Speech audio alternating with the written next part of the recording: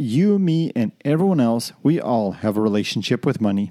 And that relationship forms part of our story, our money story. The question is, are you writing your money story memoir? Like it or not, you, me, and everyone else, we all have a relationship with money. And for the most part, it's a complicated one. My name's Sean Maslick. Welcome to the Most Hated F Word podcast. As a certified financial planner, I want to take you on a journey as we throw out the technical finance books and shift our focus towards our minds, our money, and what matters most. If you're looking to improve your relationship with money and build true wealth, you're in the right spot. Finances does not need to be the most hated F word. Hello, welcome back. This was a fun episode. Before we get into the actual episode, I want to say thank you to you. June was actually the highest downloads on the podcast to date. So that's pretty cool. That means more people are hearing our amazing guest and hearing people speak about our minds, our money, and what matters most. When I first started the podcast, I didn't really want to fixate or focus on the downloads, and I still don't want to, but it's always nice to see that people are listening and enjoying the content. Also, if you know someone who may enjoy this podcast, please share this episode or any other episode you think they would enjoy. And lastly, if you yourself have been enjoying the podcast and our guest, please head over to Apple Podcast and leave a review. So on to our guest. Jessica Moorhouse is a wealth of knowledge. I have been following her and her podcast, More Money, since around 2016. She has a variety of great guests on the show. Jessica is an expert in money, an award-winning personal finance blogger, and, as I said, the host of her own podcast, More Money. During our conversation, we really dive into Jessica's story, her money story. It was a fascinating conversation as Jessica really opened up and shared her money story with us and the lessons she learned and the lessons she's still learning in her story, her money story.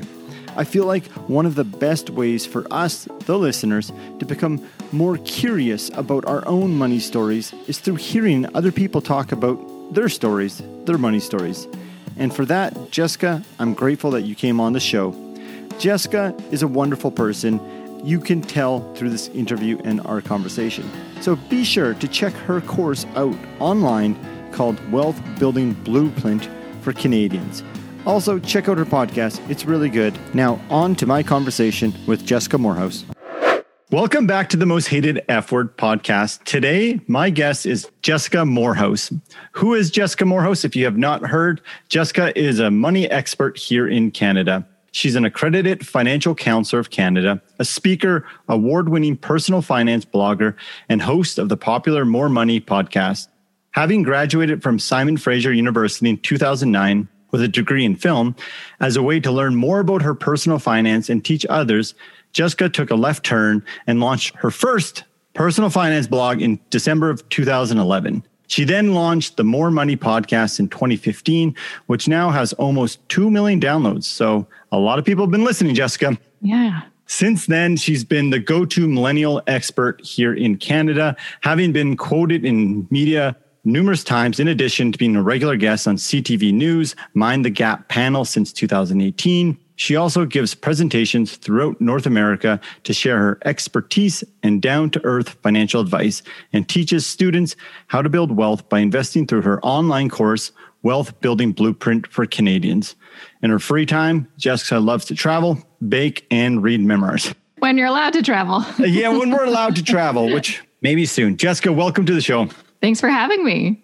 Yeah, I'm excited to dive into your story. We were just kind of chatting before we recorded, and on our podcast, we've been talking a lot about stories and the power of stories that they have on cultures for passing down learnings from generation to generation, but also ourselves as we're story-making machines and we're always telling ourselves a story about whichever situation's in front of us or the meaning of our life. And a lot of our podcast has been around that intersection or the story between our minds, our money, and what matters most. So I thought it'd be great to explore your story. Mm-hmm. So my first question is around you, your story, but let's go back to a chapter in your life way long ago. You were going into film school. I believe it was in Vancouver. Yeah, that's right. What made you go into film school? I think that'd be 10, 12 years ago. Gosh, yeah. It was a while ago. I think it was like 11 years ago now or something like that, or 12 years ago.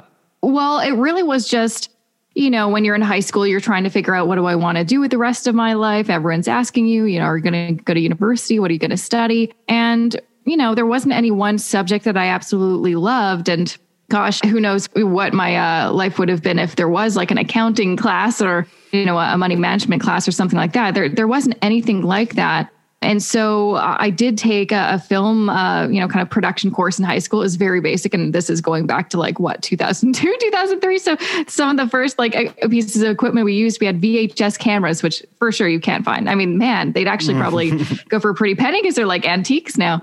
It was the coolest thing to be able to tell a story visually. And I always loved writing and storytelling, which makes sense for what I do now. But it was like the only thing that, I took in high school that I'm like, wow, this is so exciting. I absolutely love film. Maybe this is something that I can do. And my dad, is an artist and he worked for the news at the time. And he thought this was the coolest thing. He always wished he'd pursued that, but he didn't. And so I, enrolled in SFU's film program and actually didn't get in my first year. I applied and I got rejected because maybe things have changed since I was there because it was, over a decade ago. But in order to get into this program, it was actually pretty exclusive. They only allowed 30 students in the program per year. And then after 2 years, they would kick some of the students out. Basically, they wouldn't allow everybody in. So you really had to be on your A game and work really hard. It was very competitive because a lot of success stories came out of that school. Luckily, I, applied the second year. I got in. I absolutely loved it. There are certain things that I'm still not, I'm not good at lighting or cinematography. Some of those aspects, the technical kind of stuff, not good at it. But I loved editing and writing. And it was honestly, looking back, such a joy to have that experience. It was kind of like summer camp for kids or like adults, really, because we got to just explore all of our creativities and there's no wrong answers. It was just wonderful. But in 2009, when I was in my last semester, I remember kind of thinking, oh, how do I get a job after school? I never actually thought about that. And our professors, bless their hearts, all they talked about was, well, have you thought about doing a master's? I'm like, well, that's not an answer. That's not a job. And this was the beginning, we were in the full swing of the recession, which I had no clue about at the time. I was pretty oblivious. And so that was kind of my big reality check was, wow, I actually don't know if I'm employable. So I did get a contract job at the Vancouver Film Festival once I graduated, but it was 4 months and then it ended.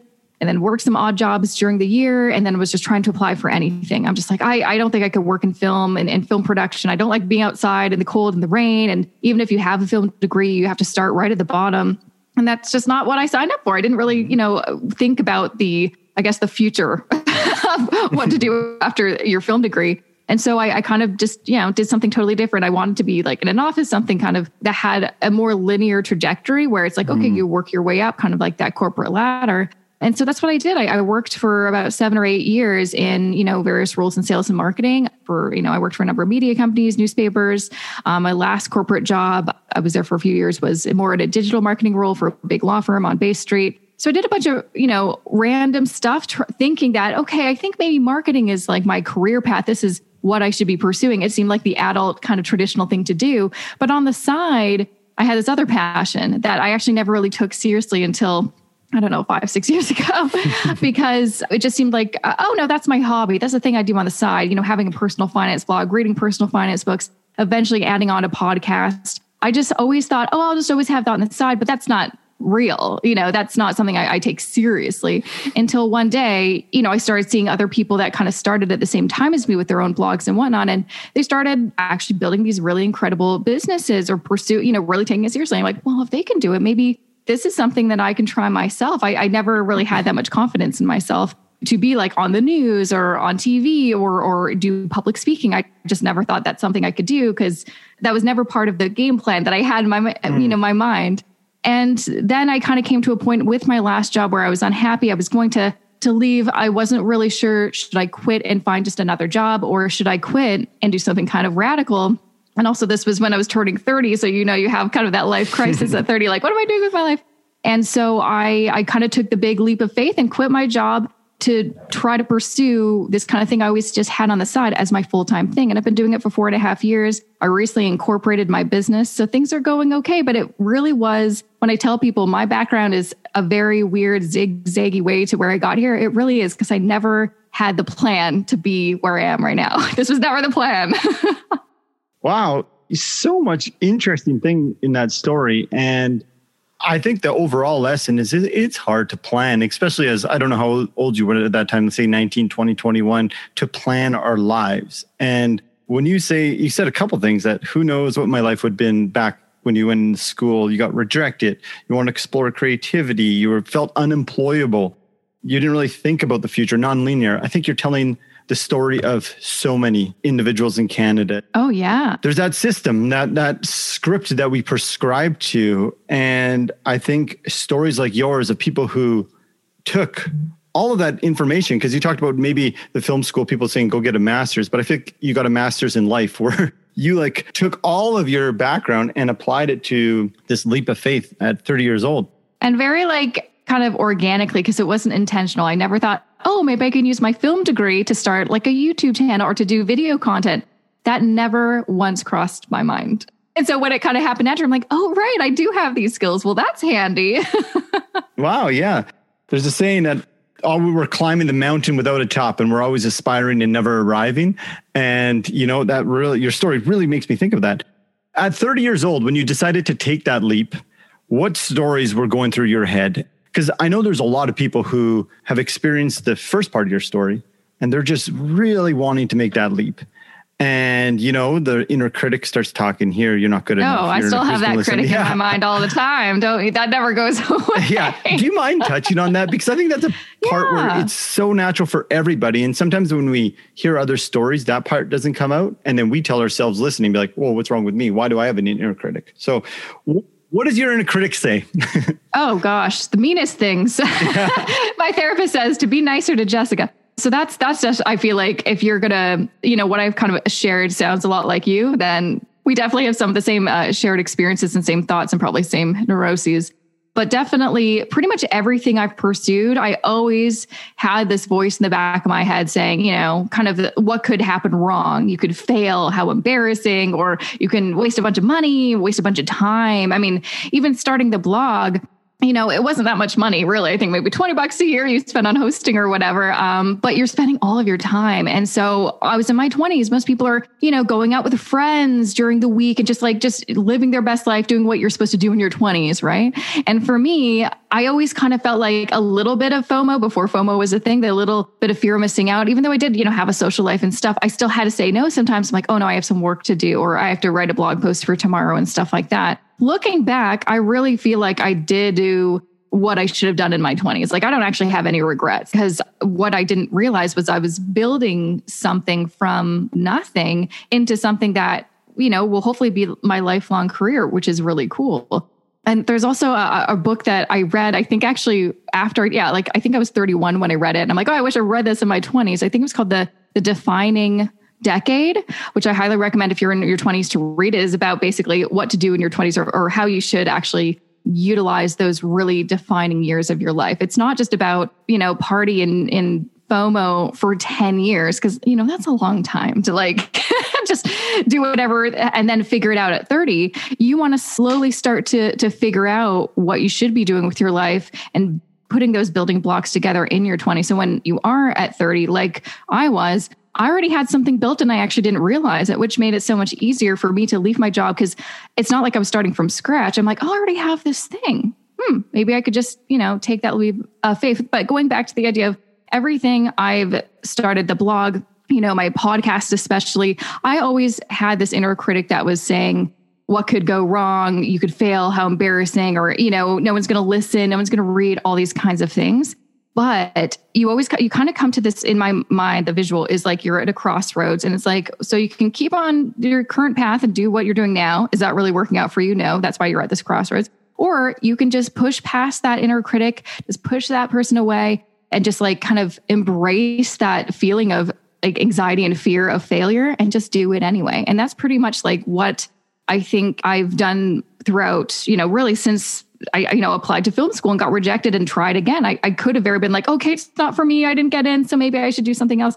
I, pursued it again and it worked out, and it was such a wonderful experience. So one of the best life lessons I've personally learned is listen to that critic and then push it away, because it'll always be there. There's always going to be some sort of kind of negative power in your life, and then do it anyway. because even if you do fail, and I have had lots of failures, you'll always learn something from it, whether it's, don't do that, or you know what, maybe you should do that, but just in a different way. You didn't quite get the formula right. You sound very curious and open to learning. I wasn't always, believe me. I was like the most rigid, when you kind of mentioned, we got that, a playbook or I forget the term you used, but yeah, script. Like I kind of thought of it as like the life checklist. This is what you're supposed to do to be a successful adult. You're supposed to go to university, get a degree, get a good job, climb the corporate ladder, find a partner, get married, have kids, buy a house, get a car, go on one trip a year. Like that's the life checklist of what society tells us is success or happiness. And so whenever you deviate from that, which is totally natural, because how boring would life be if everyone just did that script? Whenever you deviate from it, you feel like I'm not doing it right, or is this going to lead me to failure or something that's not so good because I'm deviating from that script. But every time I've deviated from that script, it's been like the best thing I've ever done. What's also difficult, not only do you have that internal critic, but you also have, your external critics. You've got your family and your friends that are just trying to look out for you, but they're also like really concerned. Like, are you sure? Like, what if, like when I told my family and friends, like, yeah, I quit my job and I'm going to do my business full time. They're like, really? Like my mom just could not understand. We don't have any self-employed or entrepreneur people in my family. Everyone's an employee and they have been forever, pretty much. And so for me to do something so different, they couldn't fathom it. They're just like, oh my gosh, I hope you're okay. Don't burn any bridges at your last place just in case you need to use them as a reference, like all of these things. And so this is like the hardest thing. I think one helpful factor was my husband's been self-employed since I've known him. And so I had that as a representation of, no, you can't be self-employed and enjoy your job. He loves what he does. And yes, it's not easy. You have to, do a bunch of other roles yourself. Like you have to be your own accountant and all that kind of stuff, but it can be wonderful too. And so, again, like I kind of mentioned, it's really like recognizing and, listening to those critics, but then just doing whatever the heck you want because it's your life. Wow. I really like that. Every time I've deviated from that script, it's been the best thing ever. Yeah, pretty much. I mean, again, there has been failures, but still, I look back on those failures as like, I'm glad I went through that. And, I think that's an important term you just used, through that, is that it really sounds like when that inner critic pops up, and if it's anything like mine, it's frequently, it's like you said, listening to it. And I think that's important because I know people who want to take that leap like you did at 30 years old, feel like, what's wrong with me? I have this inner critic, or they'll be like, oh, it's coming up, avoidance. I'll just avoid this inner critic by working harder. And, when we have this inner critic inside of us going crazy and we're outside looking like, hey, things are going well, it might not be so aligned and it will show up at some point. Well, one thing I do sometimes, you can either just like take a moment and think about it or actually write it down, is like literally put those words that are in your mind down. Like, so, writing it sometimes is so much better to get clarity. It's like, what is your inner critic saying? And you'll write them down and you'll be like, these are the most ridiculous things. Some of these potential negative consequences of pursuing this opportunity, you'll read what you wrote down. And you're like, that crazy worst case scenario is so unlikely to happen.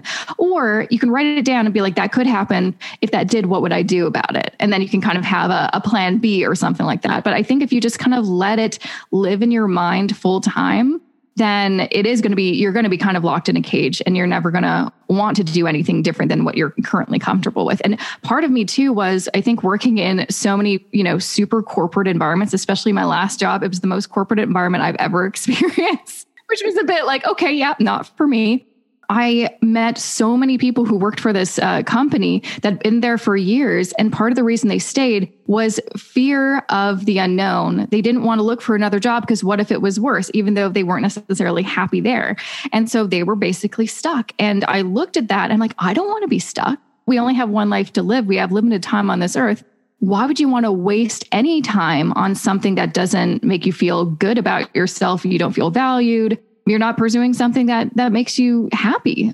Life is too short to just like be comfortable. Like it's actually also, that's the other thing I learned is the pursuit of being comfortable is not something you should pursue. It should always be growth. And with growth, it's always about being constantly uncomfortable. Sometimes there's comfort. That's nice. But in general, you need to embrace the idea of being uncomfortable. Right. Would you say you find comfort in knowing that you've created More Money Podcast, that you've created this lifestyle that lets you live the way you want to live and work on the things you want to work on? Yeah. I mean, there's definitely a couple of things that I've done. And I think a big reason why I pursued personal finance as my kind of career path specifically is the idea of comfort to me is financial security. I love learning about this stuff, but also what makes me feel okay is that I have my money all organized. I've got a good system. I'm, growing my wealth through investing. I've got an emergency, like all those things. So whenever I kind of do my little monthly money meeting with my husband and we take an account of how are things going, we're both self-employed. Things could kind of look chaotic if we hadn't had this kind of, system we created. I feel okay. The thing that I absolutely love about working for myself is I get to be my own boss and set my own rules. I think a lot of people don't realize some of the benefits of being self-employed. I mean, well, maybe they do, but I think there's also a reality check too. It's like I work all the time, but I also absolutely love what I do. So it doesn't feel like work. Like the fact that I kind of wake up whenever I want. Like, honestly, I'll be honest, I got up at 10 a.m. today because I also, was up a little bit later last night, but I could do that. Whereas in a normal job, you can't do that, right? I think you were up late reading crazy emails from people from Edmonton.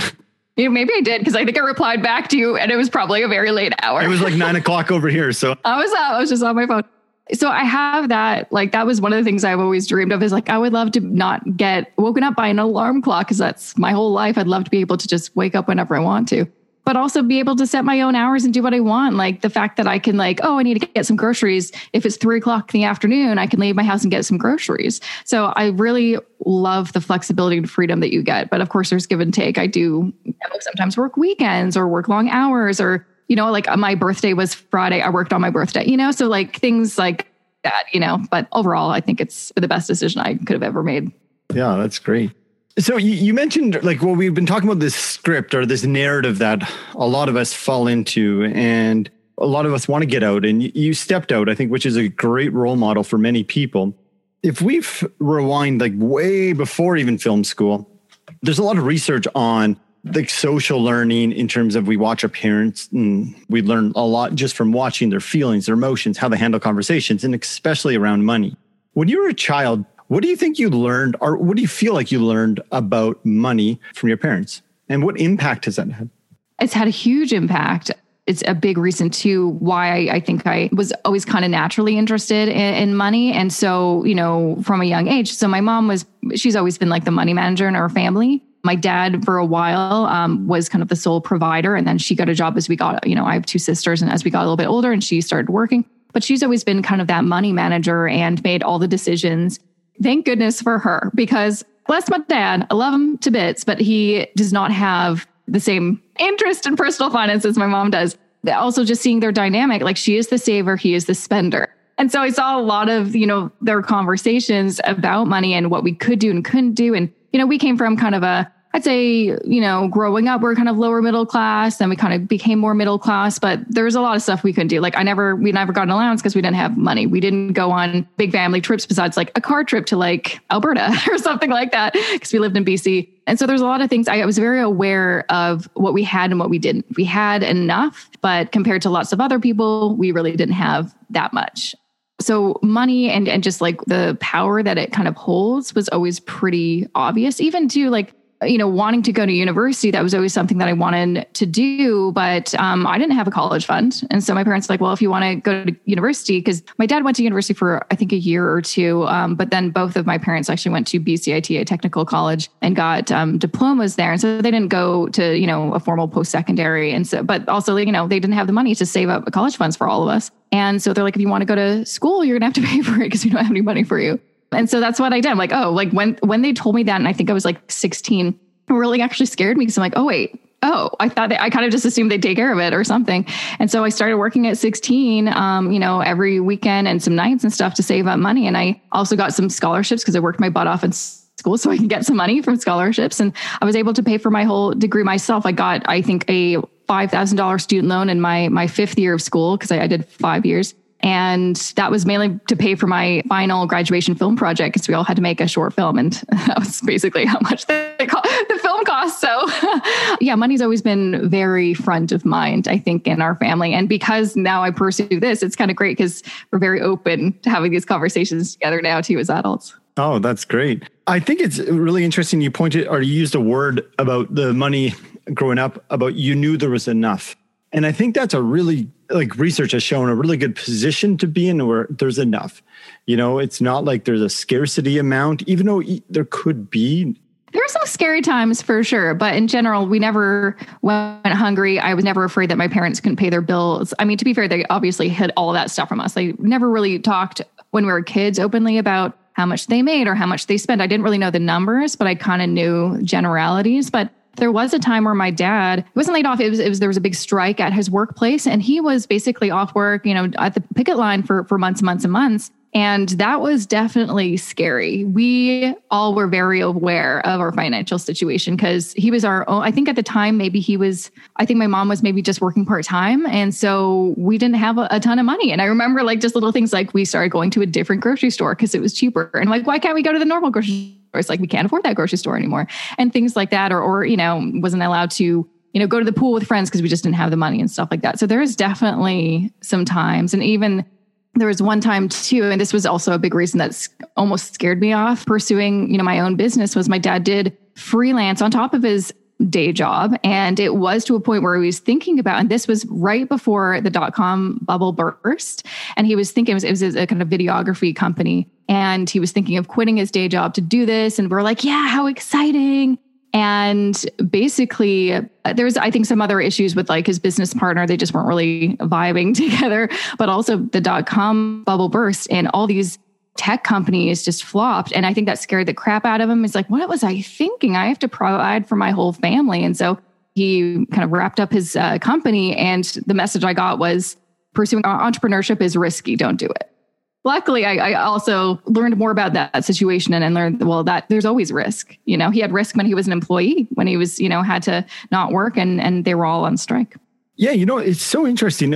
I hear a lot of people talk about money advice from their parents that they might not, I guess, align or they believe to be true anymore. And the interesting thing is, to your dad, it makes perfect sense why he would think entrepreneurship is extremely risky. If you look at his lived experience, and it's a good thing to keep in mind for as children when we look at our parents' advice, is that what they gave us was pretty much a truth at that point based on their lived experiences. And it's interesting how you brought that up. Was there a money motto in your household?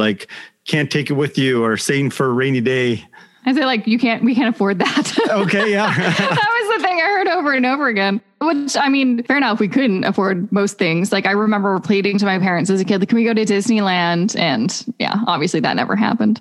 I didn't go to Disneyland until my honeymoon when I was 25, 26, 27, something like that. And so that was probably the thing that we heard often. It wasn't necessarily a motto. It was just something that we all said all the time because that was usually the truth. But again, looking back now, that was actually a good thing. I always have that in my head. And instead of making it a negative, we can't afford that, it's more can I afford that? Or should I spend my money in that way? So I feel because of my upbringing, I'm very cognizant of where my money goes. I was never, I see this with a lot of, my financial counseling clients, where if they come from a place of scarcity where they never had money as kids, they kind of rebel as adults and spend because they're trying to release something or experience something that they were never able to. For me, I'm definitely the opposite, where, and this has also been work in progress all over these, several years of trying to take the good parts from my childhood, but also I don't want to live in this scarcity mentality or just be one of those people that's obsessed with saving and not looking at the other opportunities for financial success, like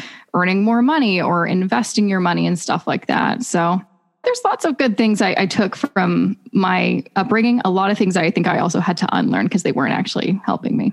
Thanks for sharing. And it's so interesting just how all of us have this unconscious decision-making tree that's influenced from us as a child. And if we don't take the time to dissect what happened, it just unconsciously is operating in the background.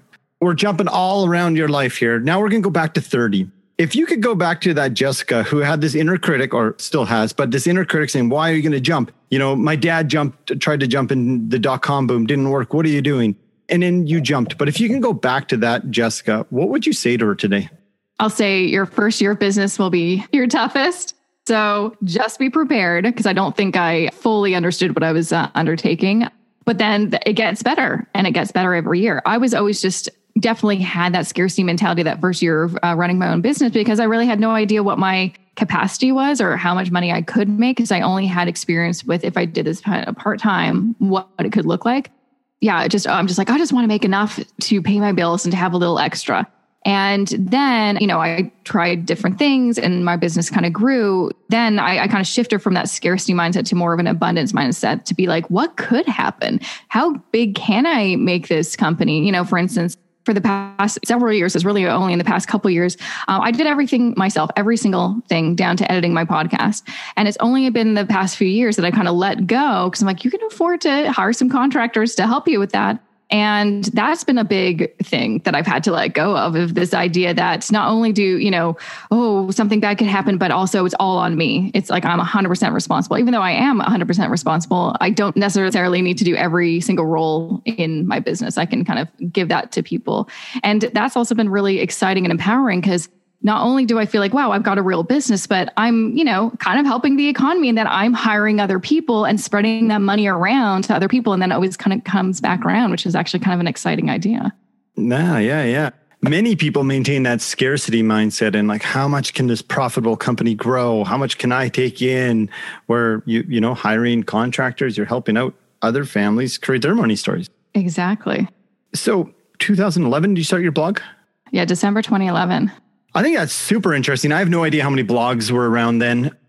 Not a ton. At the time, though, I thought there were, but I think it's actually in the personal finance Canadian space, I feel like, I don't know, 20. Like that's how many I knew of. I'm sure there were more, but in my kind of view of the people I connected to and read blogs of and stuff, 20, possibly 30, a lot of them. Well, most of them do not exist anymore, obviously, because it's been a while, but some people have actually been around for just as long, which is actually pretty cool. And then lots of people popped up after I started my blog that are, still pursuing this and doing their own thing, which is really cool. So it's been interesting to see the evolution of personal finance content creation, because back in the day it was just called blogging. And now there's so many different ways where you can create this information and content and education, which is actually really cool to see. Yeah. And I think we talked about, again, that narrative, that script that you stepped outside, or your word was deviate. As we look at income pay scales in Canada, US, wherever, and there's so much inequality between male and female. What does it mean to you to be a woman stepping out of that narrative into a space male dominated in 2011, where there's not too many blogs, and then fast forward to 2015, your podcast? What does it mean to you to think that there are other females who look up to you now and being like, wow, look what Jessica's been able to do. Maybe I can do something like that. Makes me feel old. Like, oh my God, if anyone's looking up to me, that means I'm old. I'm super flattered when anyone says something like that, or, there's, new content creators coming up and saying, things like that, or DMing me. I'm like, wow, that's, for me, like, that's still kind of crazy. I'm like, oh, that's weird. I'm just like Jessica hanging out, but okay. But yeah, when I started, there weren't that many blogs, and the bigger blogs that, got lots of traffic and that were more well-known were by men. And for the women who did have blogs, and I loved their blogs, that's kind of what inspired me to start my own. It was very interesting to see what kind of content both genders were putting out there. Women typically stuck with budgeting, cash flow, and debt. And the men were pretty much talking about, financial independence and investing.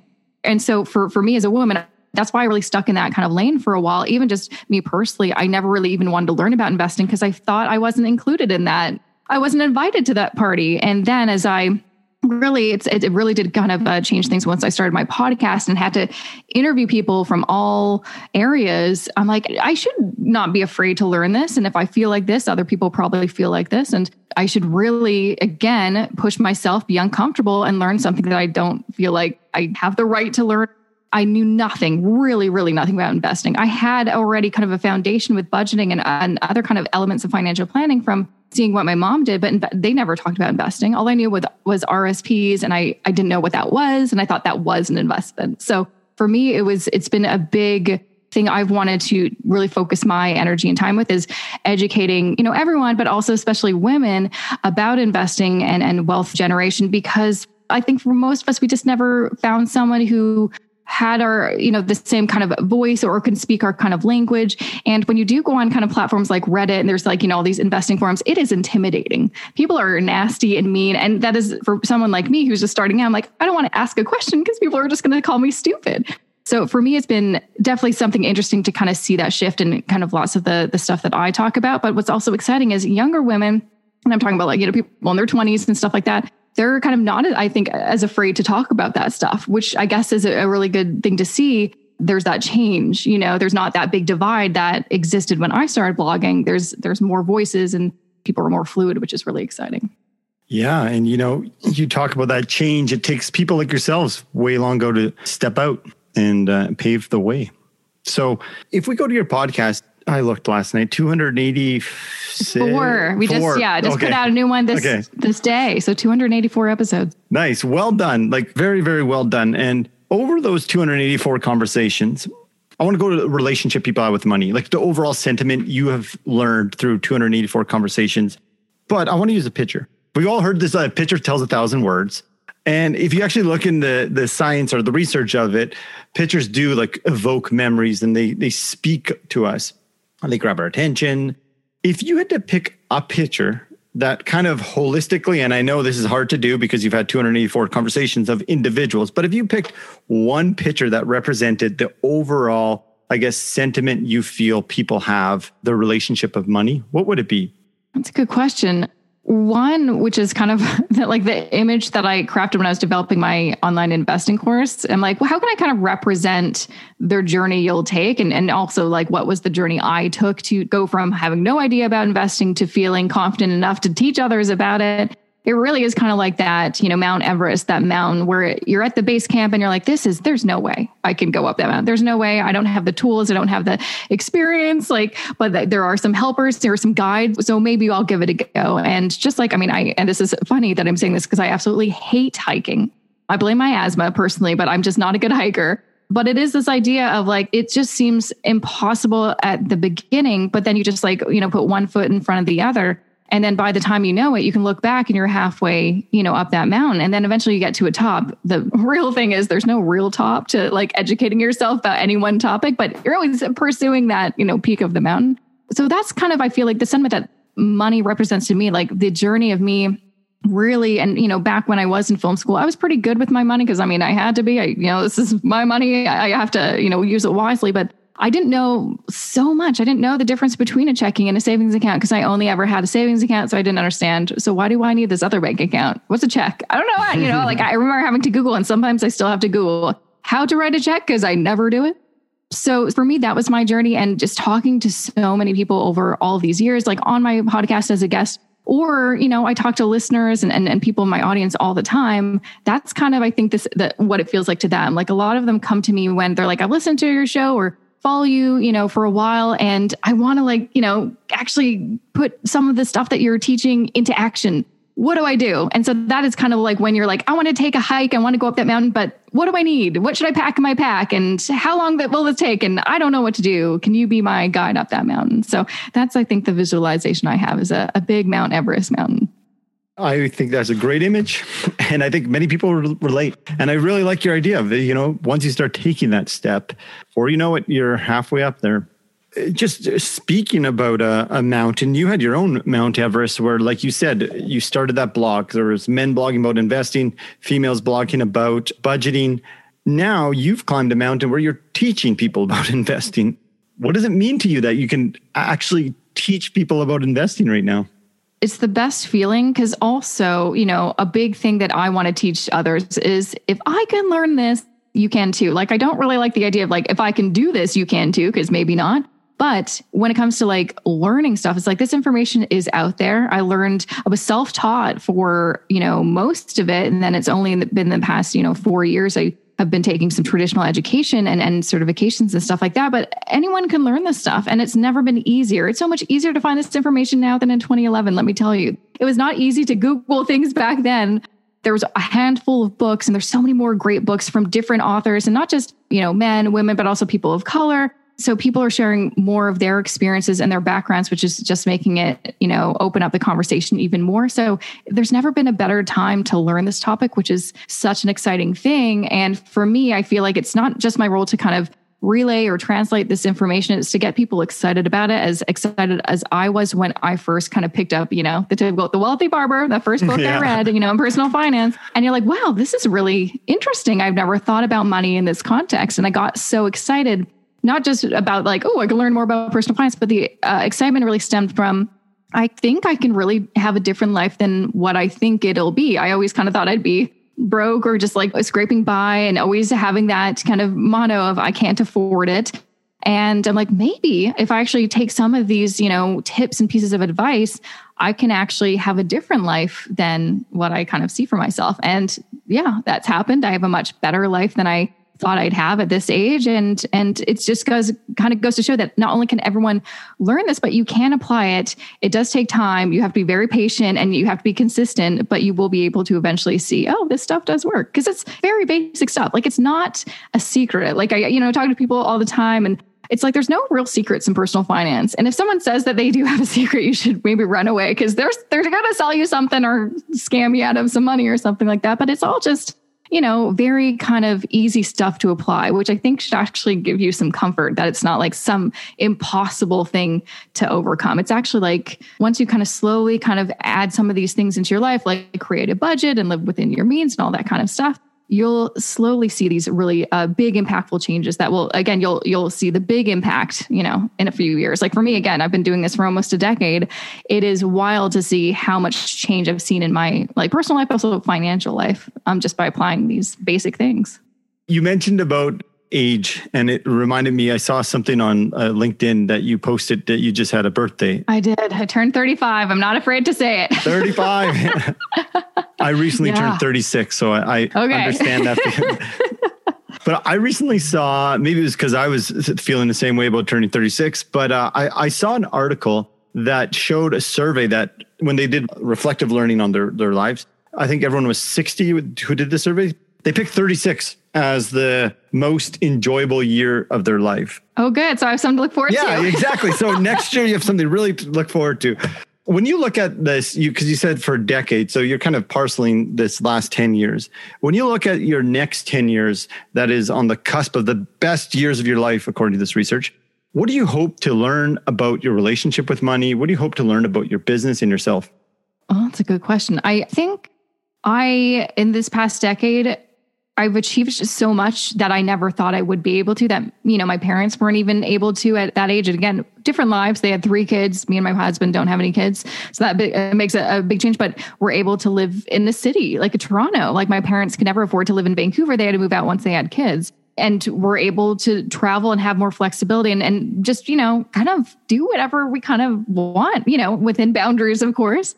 And that's been so cool because throughout my whole 20s, it felt like very restrictive. I had, a very strict budget because, trying to save up that emergency fund, start investing, all these things. It felt like, oh, this is kind of a grind. And then once you kind of, I think in the past few years, like 33, 34, definitely, I finally started to feel like a bit more relaxed and more comfortable financially and I think we'll definitely have enough for retirement. Maybe we can even retire a bit way earlier than expected. Like things like that is so exciting. And so for the next decade, I don't know. It's hard to say, where do you see yourself in 10 years? I try actually not to think even beyond what's going to happen next year. I usually honestly am like, what do I want to do this year? That's kind of how my mind works because I like to, again, be open to possibilities and opportunities. So I feel like if I think too far into the future, which is what I used to do all the time, you kind of close the door on certain things. You're like, well, that's not part of my plan. So I always like to stay open. But in general, would definitely like to maybe move out of the city. I'd love to have, some property. I just want some land. I think I'm just very sick of being in our house during this pandemic or our townhouse. And I'm like, I can't wait to get out of the city, travel more, be able to actually work in different places, throughout the world. That's always been the big dream because, my husband's self-employed too, that, has a different job where he does need some music equipment and stuff like that. But, that's kind of always been a big dream of ours. It's like traveling the world, but still working and stuff like that. And kind of just, again, being open to whatever happens, but continuing to grow my business and just find new ways to attract people to this. It may seem like a boring kind of topic, but it's actually really exciting and life-changing. Yeah. You getting out of the city, hey? I'm just sick of the city. Yeah. I'm like, I need a vacation. Yeah. There's never been a worse place to live is right downtown. We're not even right downtown, but still in the city during a pandemic. Yeah, not super fun. I would love to see some rolling fields. Yeah. Well, come to Alberta. We got a lot. I know. It's beautiful there. So yeah, I'd love to. So I had a few other things that I want to go to, but I'm looking at the time. I want to be respectful of our time. And I just want to make an observation is that what I really find interesting about your journey is that you've really, really done the research on the blogging, the podcast, wonderful guests, and you've also dedicated to further education. And We were just chatting before we recorded, where you have the accredited financial counselor certification. You're doing your Canadian security, working towards your CFP. I think it's just phenomenal. But hearing your story, I can understand why you're doing all that. It just kind of, right? Like some people are like, oh, why are you doing that? I'm like, well, don't worry. I have no plans to ever become like a portfolio manager or a full-time financial planner. That's not something I personally want to do. But I love learning about this stuff. And I think because for so many years, I've just been self-taught, reading books by, some great people and blogs and listening to podcasts and videos and all that stuff.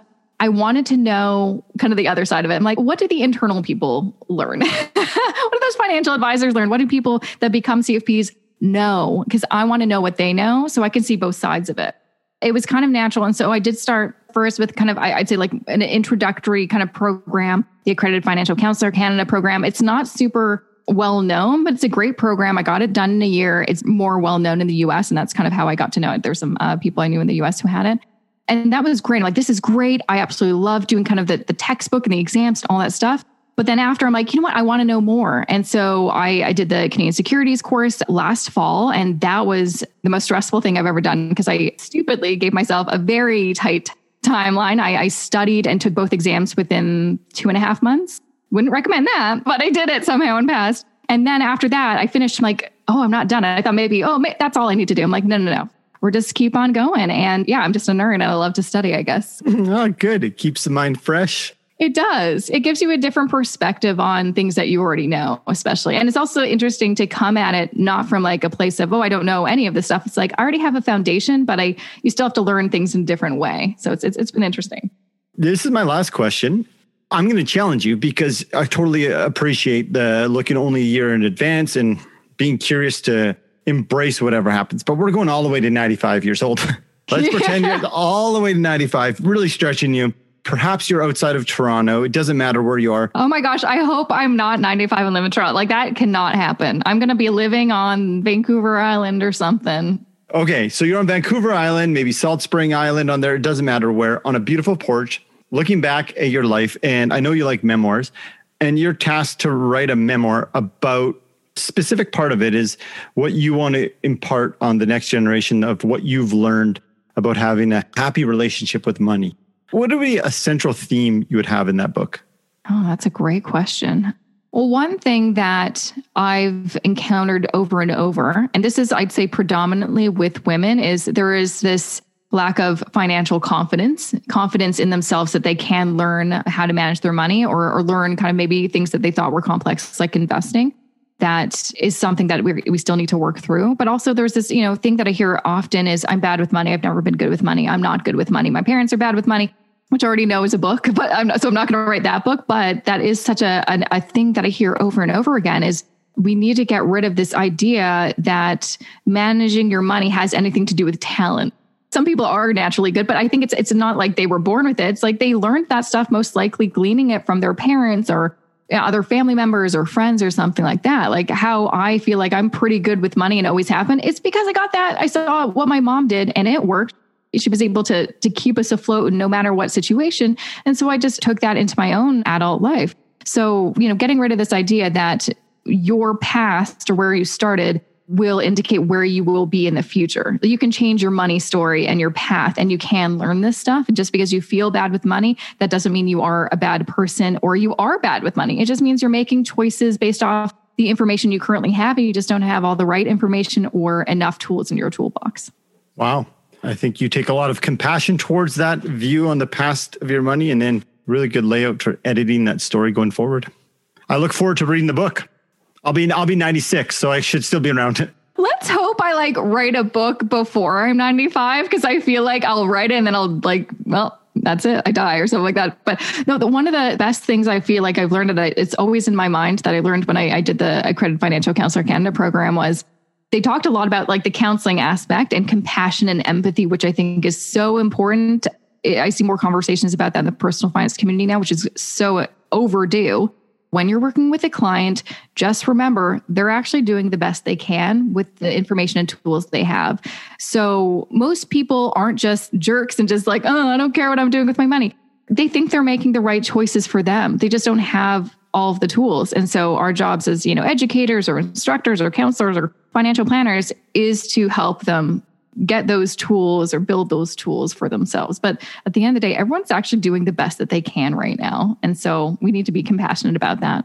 I really, really love that last statement. I mean, I feel like there's too many judgments that planners, other people in the financial industry put on people who already feel guilty and shameful for their money, despite being in a system that's dysfunctional for them. Exactly. There's so many feelings around money already, and a lot of them are negative. I mean, we haven't even talked about this, but when I first started out, a lot of the content that I was reading or watching or whatever, it was quite negative centric. Lots of those big kind of voices were like, don't spend, debt is bad. Like, it was very negative. Like, you are doing something wrong and you need me to help you fix it. And that just makes you feel like crap. Mm-hmm. And it also does not help your relationship with making you feel good about money. And it is an exciting, positive thing in your life. And so I definitely see a shift in tone, which I think is so important, but definitely like the empathy aspect. I mean, especially for planners, especially if you've been doing that job for a long time, you need to really step back and remember this isn't about you, and it's not about you just like pushing something onto that person. You need to listen and really remember, what was it like maybe if you were in their shoes? I think that's a big thing that I do every day is like remembering where people come from and where they're starting from, because I also started at that level. Wow. Very, very insightful. I couldn't agree any more. So why don't you tell people where they can find a very compassionate and empathetic online investing course, where they can find more of your content, your podcast, and everything else? I do have all the links I'll include, but please feel free to share. So everything I've got is on my website, jessicamoorhouse.com. I, of course, also have a podcast very specific to it's not really specific. It's about all things money. It's called the More Money Podcast. It's all about how to, I made the tagline recently and I'm like, that's pretty good. And then I forget it all the time. But I think it's like earn more, save more, do more with your money. It's all about kind of that abundance mindset. How can we kind of get to that next level no matter where you're staying? I also have an investing course that I launched in February of 2021 called A Wealth Building Blueprint for Canadians. And it was a specific course I wanted to make because a lot of people, listen to my show and they're like, how do I actually do this stuff though? You talk a lot about, specifically passive investing and like having an ETF portfolio and all that kind of stuff. How does that actually work? And so I built a course to really walk you through if you want to be a DIY investor or use a robo-advisor and you just want to know what are the fundamentals of investing to all the way to how to place your first trade and rebalance your portfolio. How do you do that? So I built a course that goes through all of that. So you can find that on my website as well. Wonderful. I will link to all your links, and I really appreciate you taking your time to share your wisdom and knowledge with our audience. Thanks for having me. It was a pleasure chatting with you. Thank you for tuning in this week to the Most Hated F Word podcast. And thank you for Jessica for sharing her story, her money story with us. Perhaps we might start thinking more about our stories, our money stories, and even our own money memoirs. Until next time, have a great week.